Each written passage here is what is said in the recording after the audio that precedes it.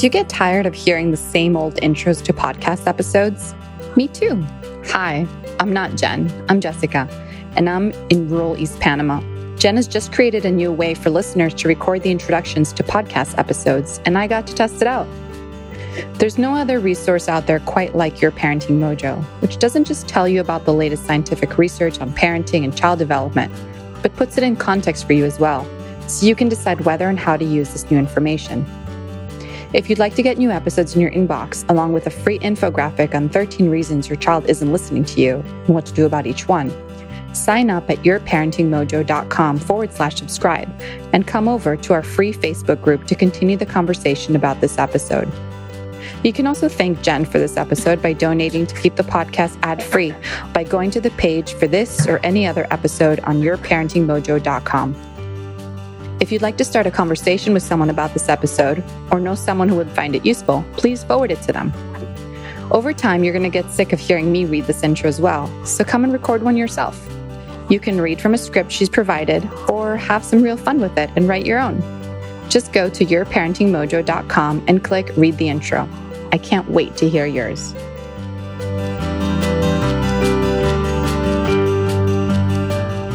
Hello and welcome to the Your Parenting Mojo podcast. And today I am here with special guest Rachel, who I haven't seen in a very long time. It's really good to see you, Rachel. You were in the Learning membership from its inception, I think. And then I do remember, actually, I think I confessed this to you at the time, feeling what's the most precise way of describing it? Sort of bad, but disappointed, I guess, maybe in myself when you said that you were leaving. And then I kind of realized Rachel's graduating. Rachel's got what she needs out of working with me, and she is graduating out into the world. And so it's really lovely to reconnect with you again after some years. So welcome. And can you just share, for those who are listening and who don't know you, just a little bit about you and your family, where you are in the world, what kind of things are important to you?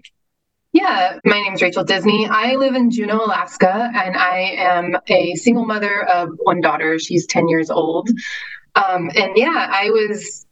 I had listened to Jen from almost the beginning of her podcast. I think I came in the middle of the first season or second season and really got hooked, and then joined the parenting membership. I didn't know you were disappointed when I left. I remember you telling me that you were glad I was graduated, but I didn't realize it was a disappointment.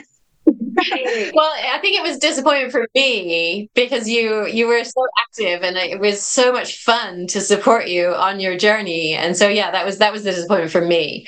But then when I saw it from your perspective, I was like, this is a good thing.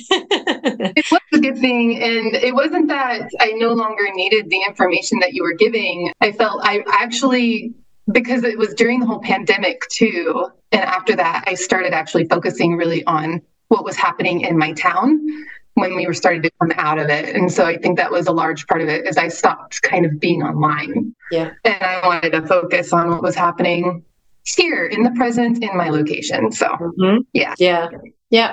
Awesome. And then you saw I was writing a book and was interested in chatting with people about questions they might have about the book. And you raised a hand and said you'd be interested. And so here we are today. And you have a bunch of questions for me, that some of which I have known about and has tried to prepare for. They're really rich and deep and juicy questions. And I think some you're going to spring on me at the last minute. So I'm getting whatever you've got, and we'll see how it goes. Yeah. So I wanted to... Well, my first question, which is maybe not quite so deep, but I think maybe it's been asked before, is how is this different from the information on your podcast? This book, I read it. I loved it. It was a really nice reminder of everything, because sometimes you just kind of get out of the mindset of what you're trying to be as a parent and who you're trying to be. And so coming back to this content after having been gone from it, I wasn't gone in it in my life, but just being in community with it with other people, it was really nice to be reminded of it. And so how, for people who are regularly listening to your podcast, how does this look? How's this different from that? Yeah. I mean, even though I talk for an hour every 2 weeks, it's still really difficult, I think, to sort of convey the overall vision in a podcast episode.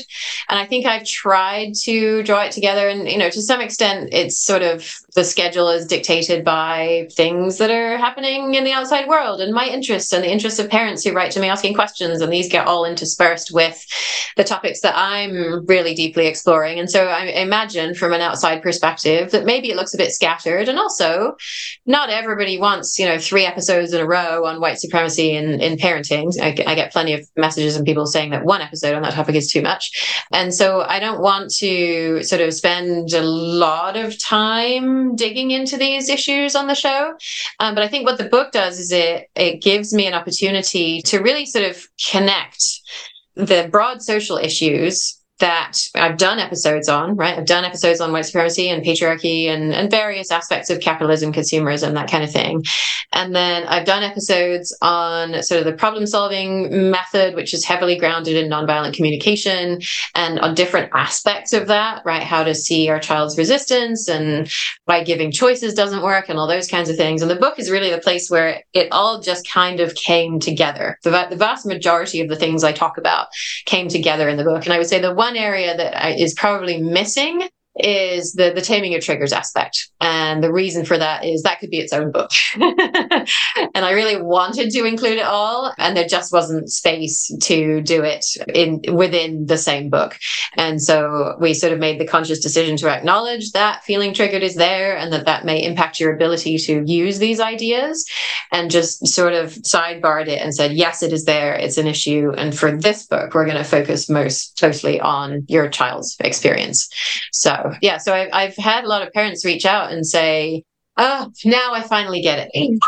Now I finally see how it all fits together, right? How these social forces show up in my life, in my family of origin that I didn't see before. And now I can see, okay, this other path is a set of tools that I can not just say, okay, I know I don't want to parent like that, like I was raised, but I don't really know what else to do. This is like actually what to do, how to parent in alignment with your values. So I would say that's the biggest difference. I do like how it is all encompassing. And I appreciate that you mentioned the Taming Your Triggers. Does that mean that there might be another book coming around that topic? Yeah. I mean, the best book that I know of on that topic is How to Stop Losing Your Shit with Your Kids by Carla Naumburg. And I was so impressed with it, I have to say. When I read it, I mean, it's basically what I teach in Taming Your Triggers in book form. And there are some parents who can read a book and can enact the ideas in the book. And so I think that How to Stop Losing Your Shit with Your Kids is a great place to start. But I also work with many parents who are like, I've read all the books and I still explode at my kids and I can't figure out what's going on. And that sometimes it's the processing of that information in community with others that is the thing that allows you to see, oh yeah, it wasn't until you said it that I realized I have that trigger too. Or that, yes, this shows up in my family and I had absolutely no idea that it was there. I just couldn't see it before you said it. And so there's something about doing that really deep inner work with other people in a way which feels safe, because you're never going to run into them in the grocery store because they're from all over the world, that allows people to make process on understanding and sort of changing the way that they show up when they are feeling triggered in their relationship with their kids. That seems to be a bit different from reading the book. But yeah, I would say that book is a great place to start. Yeah, parenting isn't in a vacuum, which I really love, because this definitely does break down how we parent in society and how society shapes our parenting. It's called Parenting Beyond Power. And so the whole hierarchy of power in our society, we grew up with it. It's like the air that we breathe. Sometimes we don't even know that what we're doing, what we believe, until we talk it out and have those conversations. So since it's all about power and that hierarchy, is power inherently a bad thing? Like, is it bad that parents have the power? Is power inherently a bad thing? I knew you were gonna get into stuff that I would have to think about. I struggle with this question too, because I mean, when they're younger, we need to hold their hands to cross the street sometimes. We need to make an executive decision, but at the same time, we can never know what's going on inside that little mind. Sometimes my daughter tells me things now that she remembers from when she was 4, and I'm like, light bulb moment. if I had known that then, I would have approached it completely differently. Yeah. And so maybe that is sort of the answer to the question, is that we have been in the world longer, right? We have fully developed prefrontal cortexes by and large. We have the ability to understand information that our children don't necessarily fully understand. We know the risk of running out into the street better than a 2-year-old does. And we do, I think, have a responsibility to keep our children safe. That said, our children are the experts on their experience.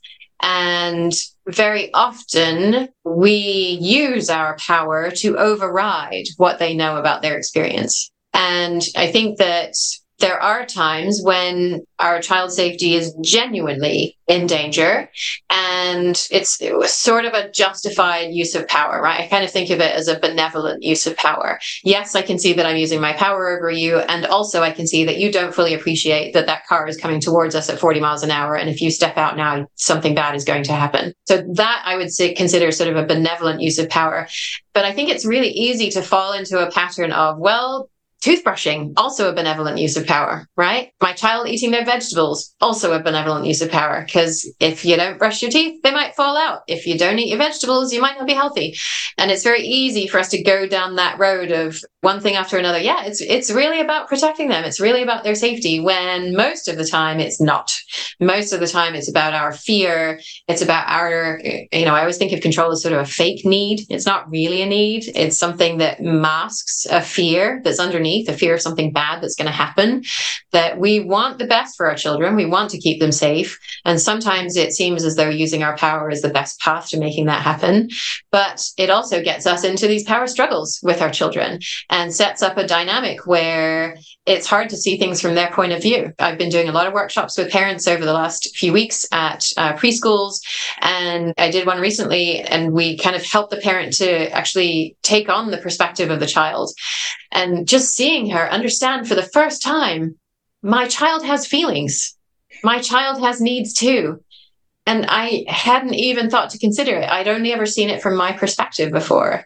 It's such a powerful shift. And when we can, right, when we're able to do what you did with this information, right, could we now say, okay, now that I can see that there is a way to understand what my child's needs are, instead of waiting the 6 years that you've waited to have this understanding, can I say, okay, yes, that happened. There's nothing I can do about it. I can treat myself with the compassion that I would like my child to treat herself. I'm not going to beat myself up for doing that thing, but I am going to take what I learned about that and apply it to our relationship now. And when I see that resistance from her that I saw in that 4-year-old child who wasn't able to articulate it in a way that I could hear, can I now be willing to hear what really is her need underneath that resistance and move forward in a power with relationship rather than a power over relationship? I really love that. And there was actually one part in the book I'm going to read. It's on page 45 for anybody who has the book. And this really stood out to me about this power dynamic. It says, your child doesn't have anyone else. Very often the person who caused their upset in their mind is also the only person from whom they can find comfort. And that was a really poignant moment when reading this book of like, oh crap, yes, you're absolutely right that it's this dynamic that's all entangled, and they don't have anybody else to go to for comfort. Even if they're mad at you, they still want that comfort. Yeah. And it's very interesting. Yeah. And it's really easy for us to sort of use that power in a not benevolent way and steamroll them into, well, I'll reward you with comfort, with love and belonging when you do that thing. Right. Only if you do that thing. And if you don't do that thing, then I'm not going to, love you in the way that you want to be loved. And that's how we get into using our power over And if we can see that we have other resources available to us, right? We have friends, we have partners, often, not always. We have therapists, we have all kinds of other people that we can turn to.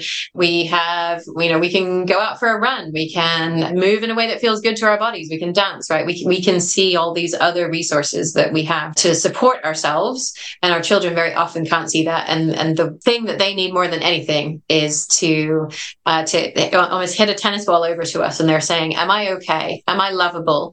And what they need is to get that tennis ball back, saying, yes, I see you. You are okay. You are lovable as you are. And that's what they really need from us. And that's what we needed from our parents, and very often didn't get when we were children, which is another reason why this feels really struggling. So I want to ask you, this is going to get a little bit personal, but what do, you go through these, I've listened to all the podcast episodes. I agree with all of these relationship first, not giving rewards, not punishments, things like that. But sometimes we still struggle with them, even if logically we know that it's right. So what is your thing that you struggle with, even though you know logically it's the right thing to do, but you just have a difficult time with it? Do you still have that? Yeah. There are a couple of things that sort of head in that direction, right? One is screen time. And I really wish that Karis could moderate her own screen time.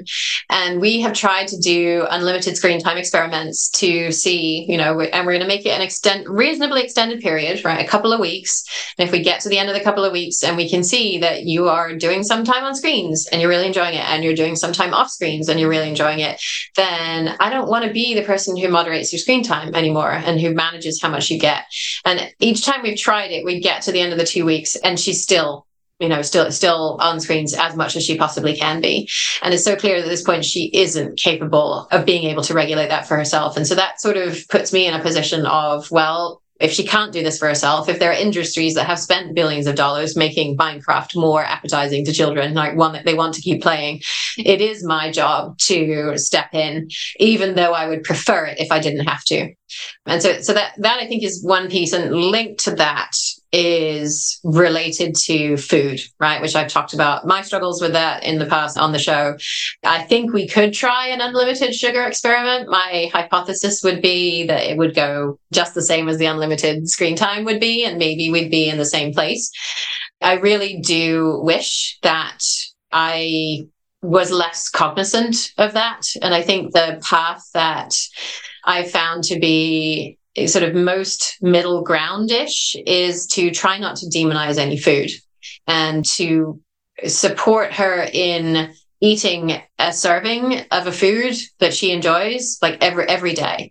So if she's already had chips today, I'm going to ask her to eat something else. If she's already had an apple today, I'm going to ask her to eat something else. And so I'm not attaching this moral value to food, and whatever it is that she's already had, I'm going to suggest that she has something else. And that's the best way that I have found to manage my cognitive dissonance between where I wish I was with food and where I actually am with food. So I would say those are the two main sort of solid topics that I struggle with. And then the broader issue, of course, is always, I write in the book about how we can learn to see children's resistance as a signal of their unmet needs. And also, I grew up in a power over family, right? And I exist in a power over culture. And there's still that really deep embedded idea in me that resistance is not okay. And so I think that that's a tension that a lot of parents who follow respectful parenting hold, which is, I really believe in this way of interacting with children. I want to treat my child with respect, and I want them to have a whole full experience and to be seen and known and understood for who they really are. And I would have been punished for speaking to my parent in the way you just spoke to me. And so I'm constantly, when there is that resistance, constantly having to remind myself that that resistance is a good thing. It's a key. It's an indicator that I can use to understand her need, rather than it's something that I need to automatically push back against with the power that I hold as a bigger, older person. Do you ever get the feeling, and I'm saying this because sometimes I get the feeling that I talk too much about our emotions, actually, and that there are some kids who while they could need the help with that, it just is overkill maybe sometimes. And they just was like, yes, I get it. Now you can stop talking. I think maybe that's true for some kids. We haven't experienced that. I mean, we talk about this stuff all the time. And I'm thinking of an example in the book that we're reading right now where, it was one character was saying, and it's sort of related to feelings, not exactly feelings, but this character, their dad wanted them to be pretty and nice like their older sister.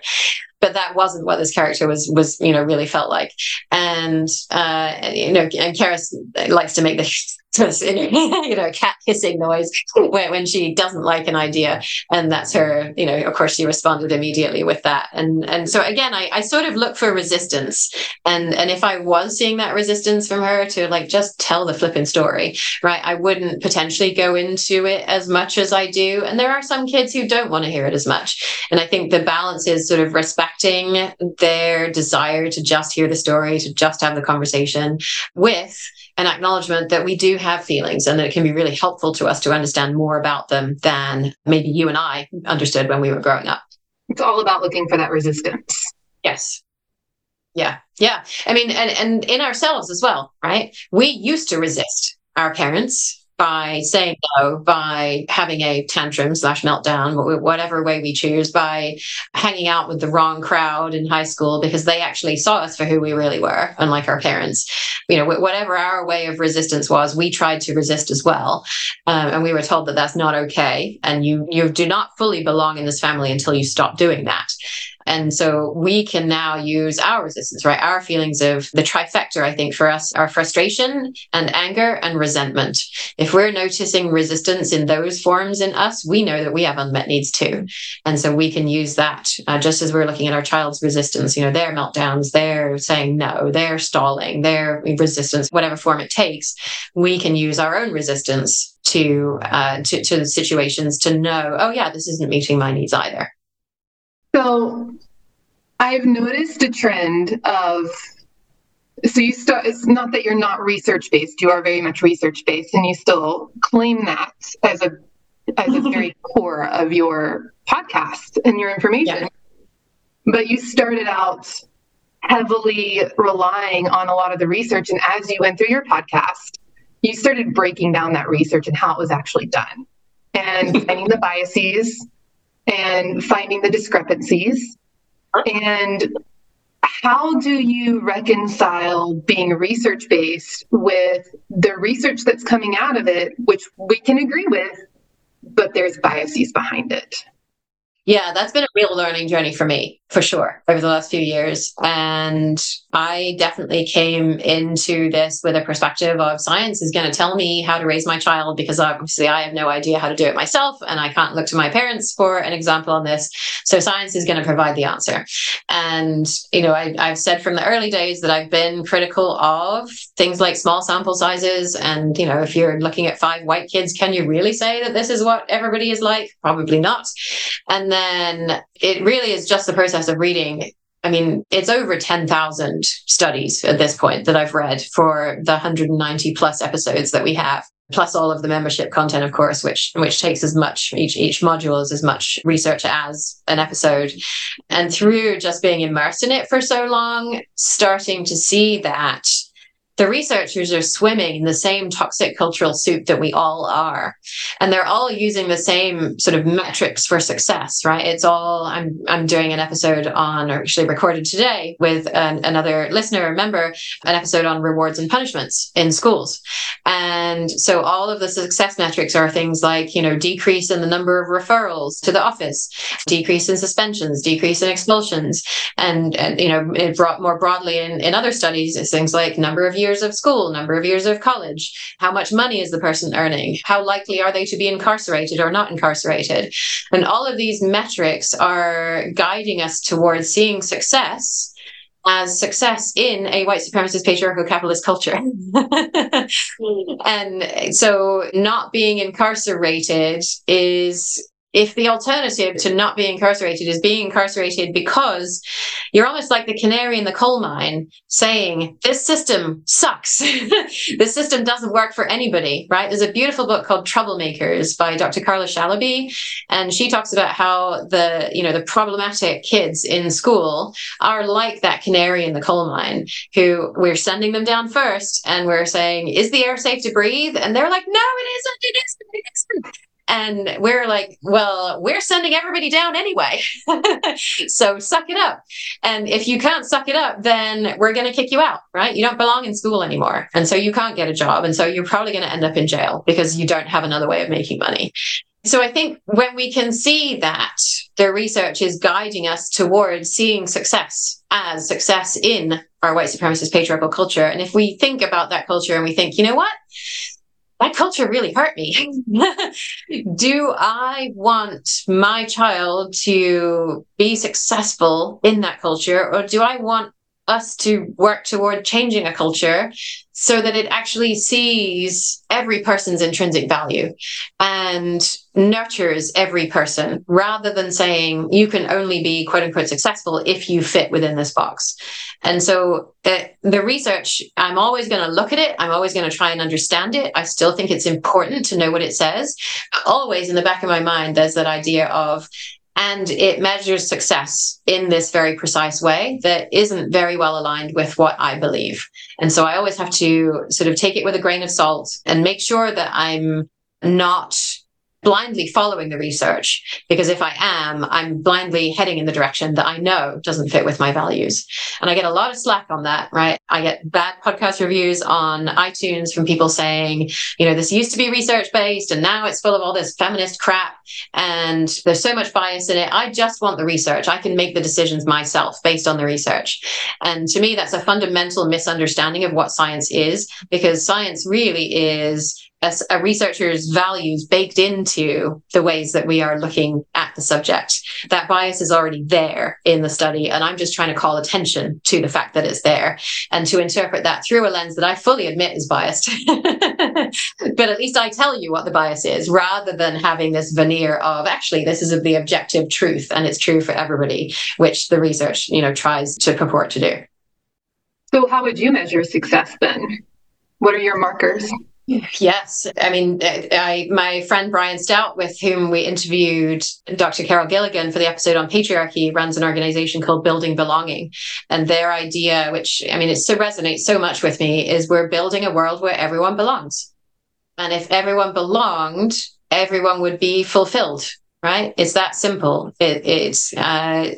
Some people would maybe pursue careers that generate a lot of money if capitalism was still part of that system, which I might argue it doesn't create a society where everyone belongs. But if we can't figure out how to, fix capitalism or move beyond capitalism, then yeah, some people may be in careers where they get paid a lot, and other people may be in careers where they don't, and that's okay. And they're not shamed for being in a career where they're not getting paid a lot, because they feel fulfilled. They're doing work that feels really meaningful to them.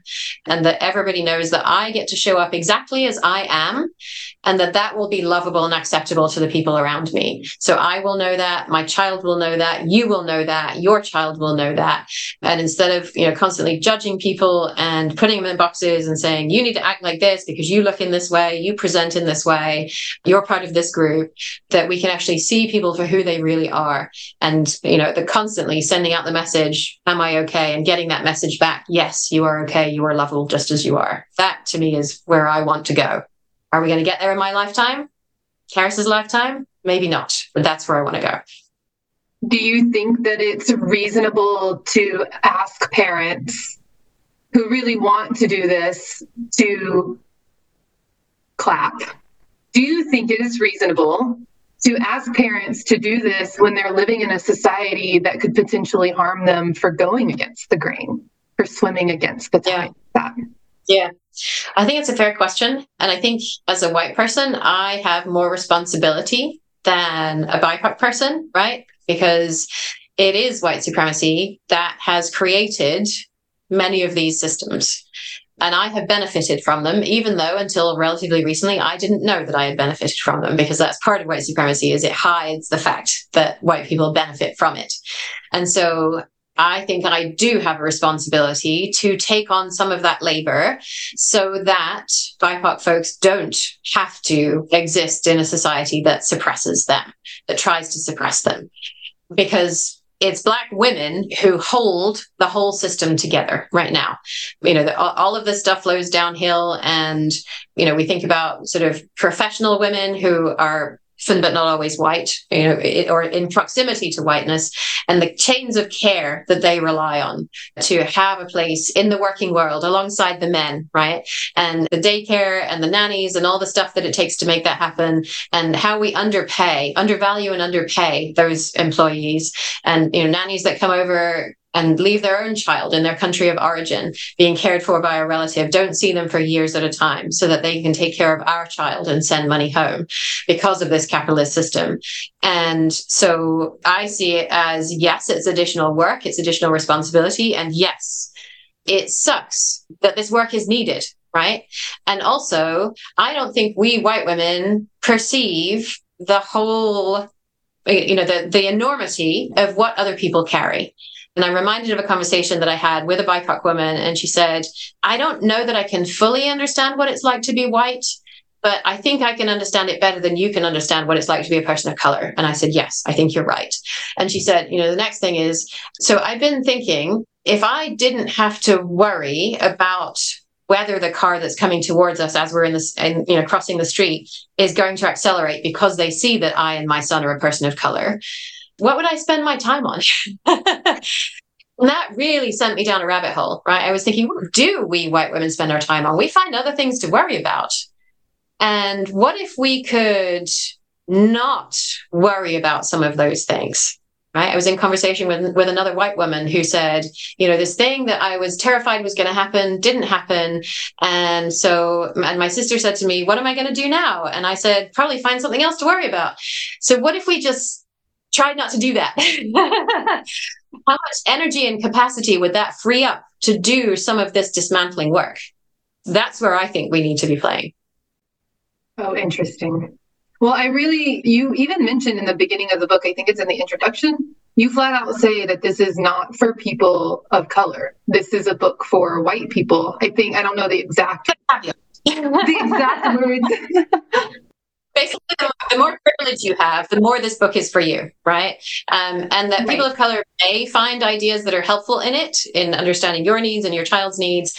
And also, these systems mean that you may not fully be able to move towards your child's needs in the way that white people can, right? You may not be able to drop off your kid at preschool in pajamas and without child protective services being called because of the failure of white parents and white teachers to understand what you're doing, that you're meeting your child's needs, that you're not being neglectful.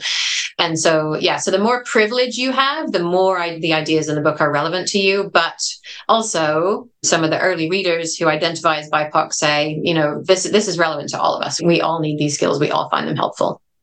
Okay, so going in a little bit of a different direction of who this is relevant for.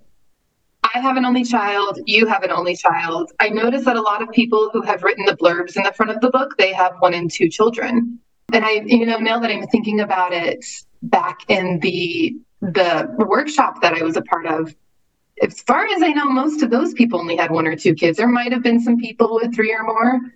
But have you observed that most of the people that you have reading your content or a part of your content have only 1 or 2 children? And is this relevant for people with large families? How does that work? Mm-hmm. Yeah.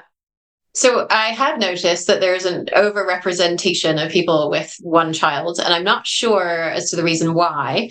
I do wonder if it's partly a sort of tied to political ideas that in general, folks who lean liberal tend to have smaller families. Folks who lean more right-wing Republican tend to have larger families. Obviously, that's a massive generalization, and there are people in both camps who have different kinds of families. But my hypothesis is that sort of generalization / stereotype is somewhat accurate. to some extent, those examples were selected because I wanted to demonstrate sort of a gender balance and a racial balance and a location balance. And it was hard to do all of those things and also balance the number of children in the families. So I did have more from folks who had more children that didn't make it in because of the examples that were selected. I do think that this is relevant to people who have more children.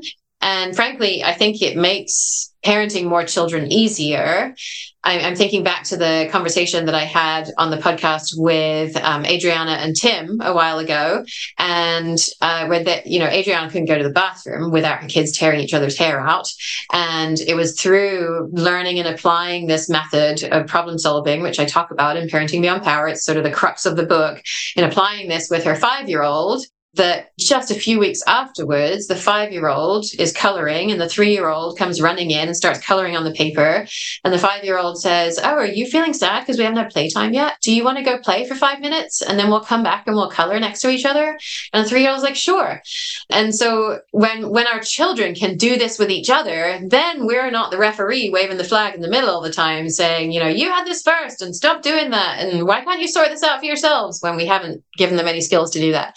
And being the person who's constantly telling them how to interact with each other, but instead, when we can help them to understand each other's needs, they can apply that in every interaction that they have and find strategies that meet both of our needs. And so I think it's 100% relevant to families who have more children. You can start by doing it with the oldest, right? It's probably going to stick a little bit fastest, and then start cascading down and working with the younger children. And then they start to see and meet each other's needs. And then parenting gets so much easier. Well, thank you. It was funny because I was looking through the book and I had only just recently realized that. And so it did make me wonder how this dynamic plays out when you have a large family. So I'm almost done. So all of this being said, what do you hope that the readers will take away from this book, all in all? I guess 2 main ideas that are in the book and that I hope people will take out is that, even if we had a happy childhood, we didn't have a traumatic childhood, if we think we turned out okay, we were still impacted by these big social forces. And I hope that parents can see that and not, what I'm not trying to do is to say, our parents, you sucked, but to say, I can also see that you were parenting with a whole bunch of unresolved trauma, and that you were doing the best that you could, and that you did this because you really wanted the best for me. I know you didn't do it because you wanted to hurt me. You did it because you wanted the best for me. You tried to shape how I would turn out because you wanted me to be successful in this world. And so I hope that parents can read the book and understand this and have some compassion for themselves in terms of how they've probably been in a power over dynamic before, right, with their child. And unless we make a conscious decision to say, I don't want that and I'm going to do this instead, because we learned the power over dynamic from our parents, that's the thing we're going to fall back into if we don't know anything else. So I hope that we can have a sense of compassion for ourselves and where we've been, and also for our parents and for what they experienced, and that they were doing the best they could. So that's sort of the one big piece of it, is understanding that and acknowledging the impact it's had on us and having compassion for ourselves and our parents. And then the other piece of it is, if we agree that we don't want that world is hurting us, has hurt us, will continue to hurt our children, then we're not going to create a world where everyone belongs if we keep doing the same things that our parents did with us. It can't happen. It's not going to happen. We have to do something differently. And I don't claim to know all the answers, right? I don't think this is going to get us all the way there. We have a lot of, political systems. Capitalism is not going to be impacted directly by this, but I 159% believe that if we raise children who understand their needs, can articulate for those needs, can advocate for those needs, and also understand that we have needs, and that most of the time we can be in relationships where everybody's need is met, then they will take that into the world and do that in relationships with other people. And that, to me, is where we start to heal these other systems, because all of these other systems are based on the idea that my needs are more important than yours. that I matter more than you do, because I have more money than you do, because I'm whiter than you are, because I'm a man, right? If I'm a man, or if I'm a woman, I'm getting my authority from the patriarchal system, and I'm using that authority over people who are smaller than I am, right? My kids. And that if we truly see and respect other people's needs as important as our own, then we will start to heal those systems. We will start to say, you know what, that doesn't fit with my values. So how can we create a system that actually does fit with our values? And I don't know how we're going to get there yet, but I really believe that we're going to raise children who have the skills to be able to figure that out if we use these methods. So that's what I hope people take out of it. But you have read the book, and now I want to know what you're taking out of it. I was just going to say, I really think that I did take that from it. One of my questions was to be, do you really see us healing society, all of society's issues with this book? Because I think that's what you're trying to say. A little bit is not that it's going to snap your finger. We're not going to snap our fingers and make everything perfect, but that we can't build a better society if the individuals in that society are still working within these broken pieces. And so I definitely did get that from the book. So, yes. Glad to hear. Thank you for talking to me today and letting me ask you questions. And I loved the book, and it's going to stay on my shelf, and I'm going to gift it out to people and people who I think are ready for it, because I know that they're going to love the book too, and they're going to get a lot from it. So awesome. Thanks so much for thinking about it so deeply and for reading it so closely and for doing all the background research. And, I know you've listened to a bunch of episodes over the years, and it's really good to see you again and to reconnect with you and to know that you're doing well out in the world. So thanks for being here. Thanks for raising your hand for this. I really, really appreciate it. Absolutely. Thanks, Jen. Hi, this is Jess from rural East Panama. I'm a Your Parenting Mojo fan, and I hope you enjoy this show as much as I do. If you found this episode especially enlightening or useful, you can also donate to help Jen produce more content like this and also save us from those interminable mattress ads. Then you can do that and also subscribe on the link that Jen just mentioned. And don't forget to head to yourparentingmojo.com to record your own message for the show.